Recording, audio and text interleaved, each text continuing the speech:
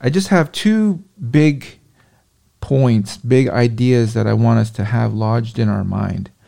There's lots of things that we can say about this, about Jonah, about this book. Lots and lots of really helpful lessons that we can pick out. But there's just two things that I want to zero in on. Jonah's prayer and repentance is found in Jonah chapter 2.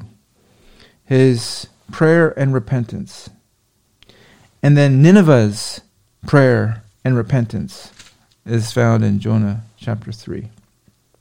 And those are the two big ideas that I just want us to have when we think of Jonah and we think of all the things that we can learn about Jonah.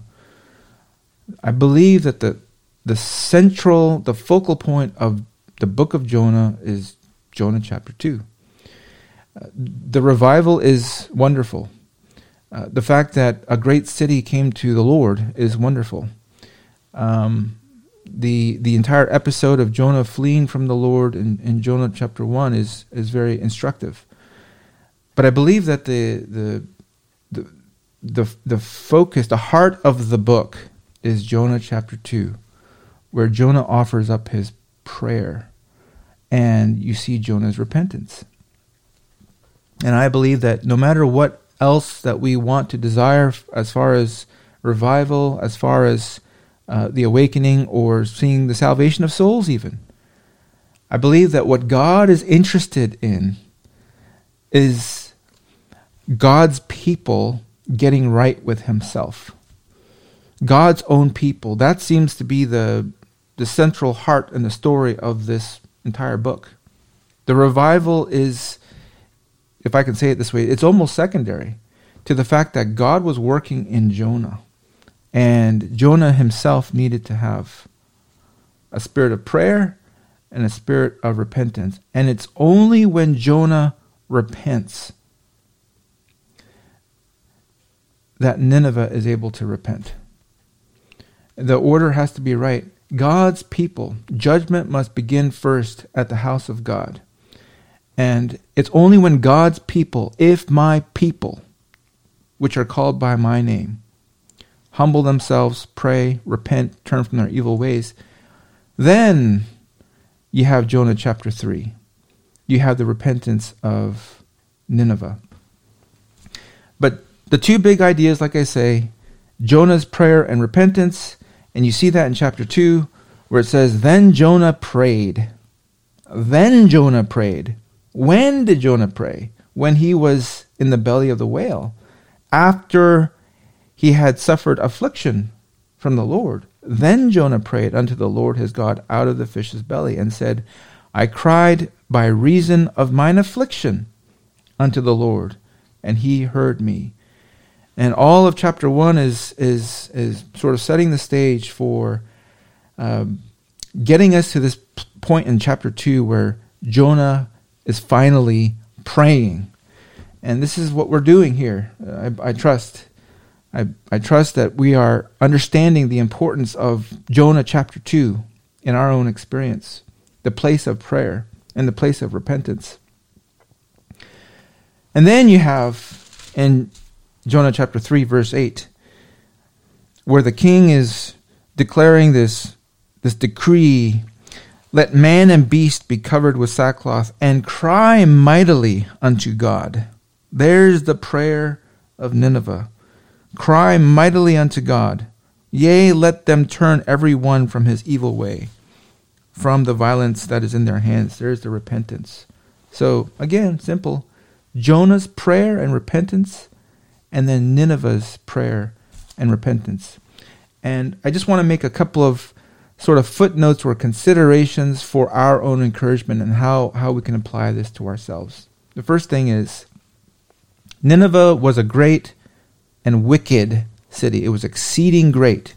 It says that there in verse 3, chapter 3, Nineveh was an exceeding great city of 3 days' journey.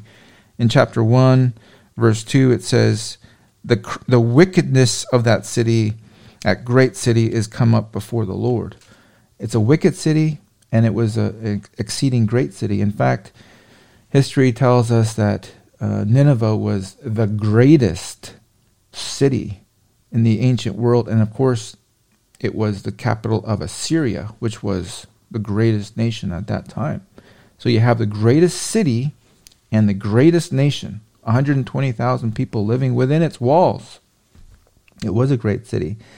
And how is that applied today? Well, we look at our cities, we look at our nation, and we may think to ourselves that it's too big, it's too great.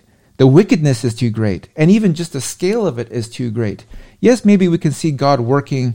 Maybe God can work in the small little towns and villages, but not in the great cities. He can't do that. Well, Nineveh was the greatest of all cities. It was the greatest city. Could anyone have imagined that Nineveh, that great and wicked city, would have come to repentance? Even in our day, we look at America, we look at the UK, we look at Canada, these great nations. They don't need God. They mock God.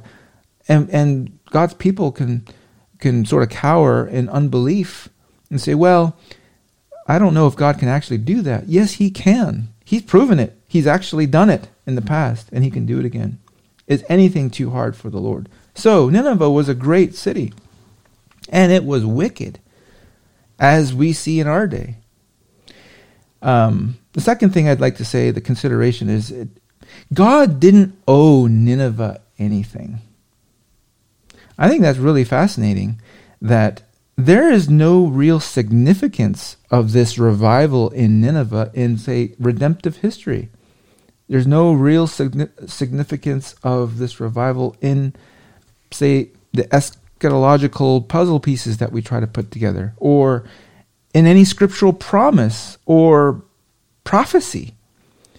This is such an unusual situation where you have this heathen city, this great city, that the Lord is pleased to save and revive or send repentance. And yet there is no significance as far as the scriptural timeline. And sometimes I've heard it said, God's not going to send a revival because I don't see it anywhere in the Bible. I don't see that promise. I don't see the prophecy of it. I don't see how it fits. And I'm not here to be a prophet or anything, but I still will pray for revival, even if I can't fit it into the timeline or to the puzzle pieces and prophecy that I see in Scripture. I will still pray, because in wrath, God can remember mercy. And even in a city like this, he didn't owe Nineveh anything. In fact, God went on to continue the next generation to destroy the city, so that it was on a path of destruction. There's no doubt about that, because of their wickedness.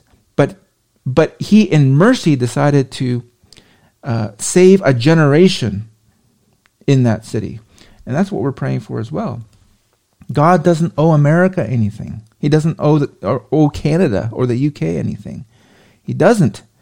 And sure, maybe you can't see it in prophecy, but doesn't mean that God still can't, in sovereignty and pure mercy, send us a revival.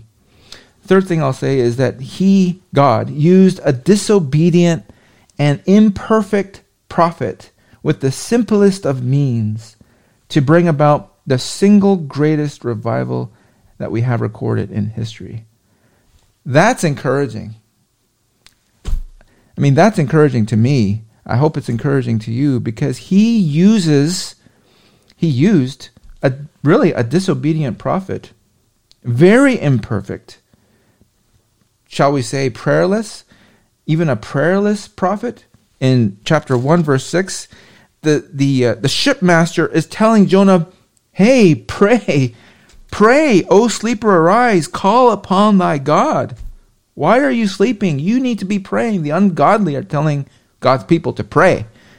And this was Jonah. Prayerless, fearful, maybe prejudiced, certainly disobedient. God uses the imperfect with the simplest of means. So it wasn't this big campaign Jonah had. He just went out there and started preaching.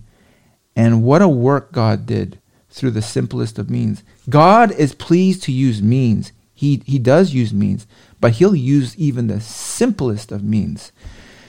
And I'll just close with this, 1 Corinthians 1:27. God hath chosen the foolish things of the world, that's us, to confound the wise. God hath chosen the weak things of the world, that's us, to confound the things which are mighty. Friend, believe it. And the base things of the world and things which are despised hath God chosen, us and us. Yea, and things which are not, in other words, nothing, to bring to naught, to nothing, things that are. Why? That no flesh should glory in his presence. God will use a disobedient prophet. He will use the nobodies and the nothings and the foolish and the weak like us.